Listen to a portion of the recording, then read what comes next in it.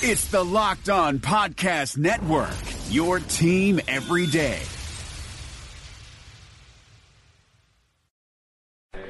Welcome to POSTCAST as the Utah Jazz fall in Memphis by the final score of 107-106. Ja Morant, the show, and Mike Conley's return. We'll talk about it coming up on POSTCAST.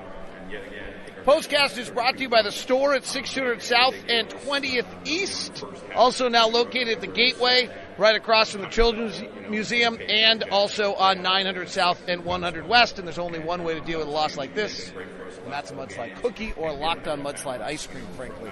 Ron, before I start tainting the conversation, as always, I turn it over to you.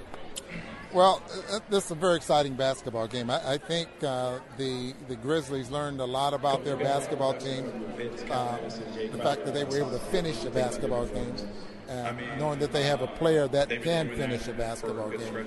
This young kid is very talented. He can do a lot, and the style of play that they're using, I think, complements everything that they want to do out there on the floor.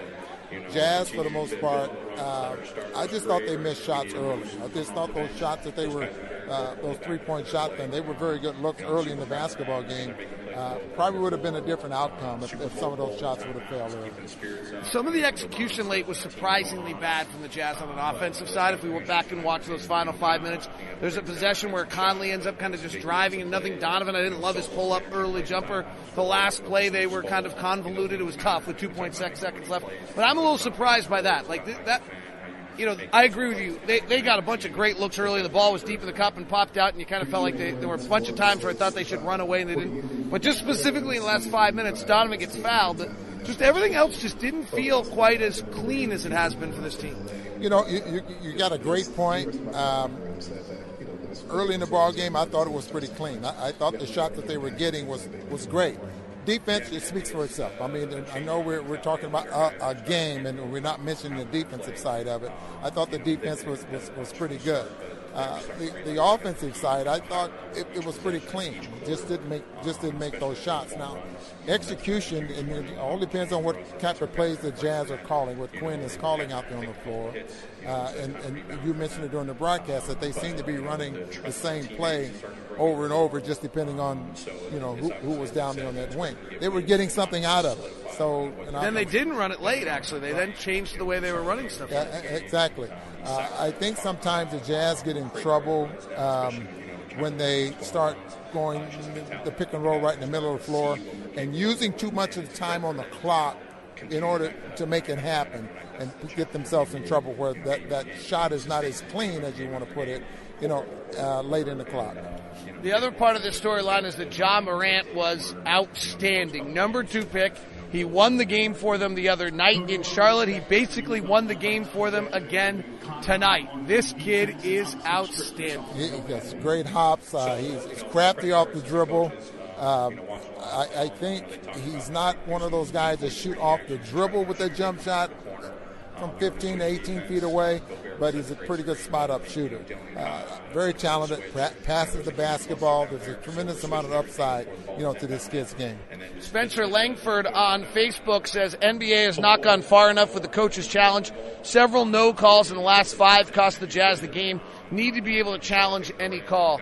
I don't know if we want to challenge every call in the final 5 minutes, but I think Spencer's exactly right. They've tipped their toe in the water. They have not dove in, or however you want to say it. That's probably not the right way, or maybe it is the right way. The fact is, it feels like they did this just because every other league has a challenge, and they felt like they had to have something. But this challenge, this doesn't work. This is not done well. What I would like to see is when you win your challenge, why do you have to lose it? Why don't you keep it if you win it? I mean, and they're forcing you to be very, very careful about challenging something that you should win. In football, you win your challenge, you keep your timeout. In the NBA, it's just, you're done. Well, they've made it very prohibitive to ever use your challenge, frankly. And I don't think the Jazz had any timeouts left, so they actually couldn't have even used a challenge. And you can't challenge a non-call, and Donovan was fouled, but they did not call that in that one. A lot of comments about the backup center work tonight. Would have Ed Davis made him a difference? Rudy Gobert was plus 10. Tony Bradley in 11 minutes was minus 11. Tony has struggled in both the last 2 nights. I think you're seeing the value of Ed Davis. Yeah, you can see the difference in the size, I think, with and the speed, of other of the opponent, especially tonight.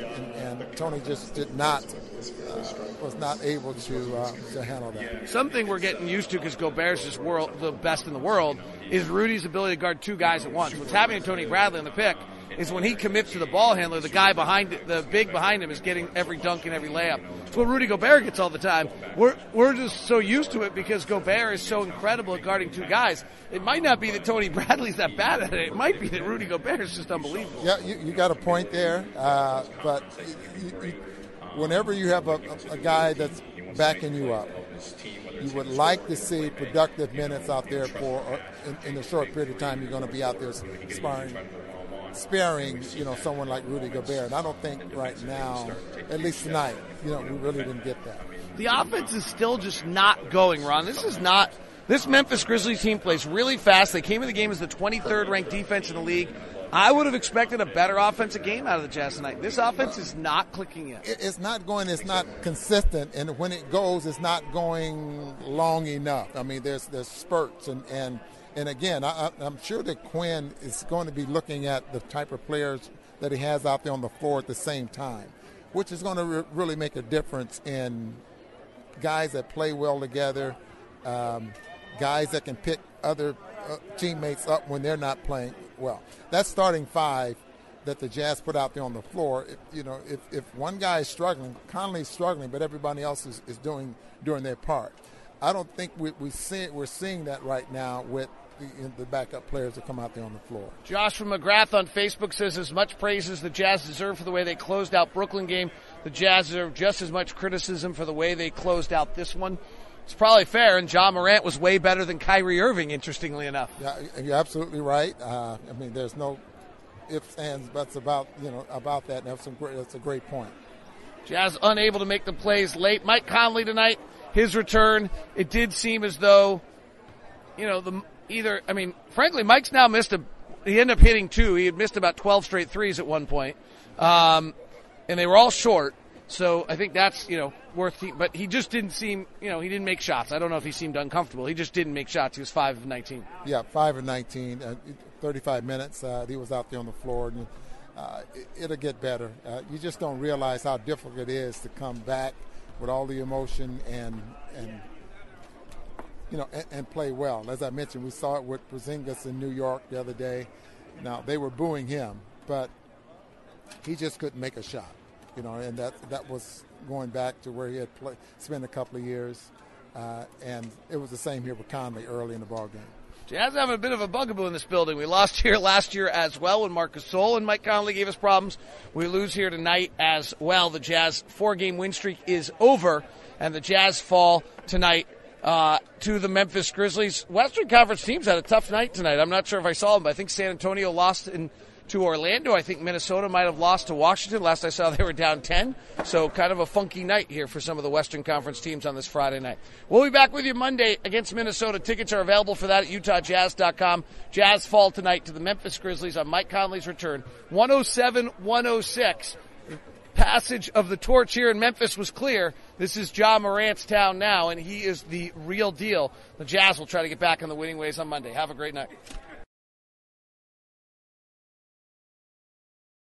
Hi guys, this is Josh Lloyd, host of the Locked On Fantasy Basketball podcast. The NBA is back, so that means that fantasy basketball is back in one form or another. We've got daily fantasy, but there's also some fantasy leagues with the resumption of play with these 8 regular season games in Orlando, and Locked On Fantasy Basketball is going to have you covered. It's not just for fantasy basketball though, because we recap all of the games across the NBA, so if you're looking for a broad overview of the action across the league every day, Locked On Fantasy Basketball is the podcast for you.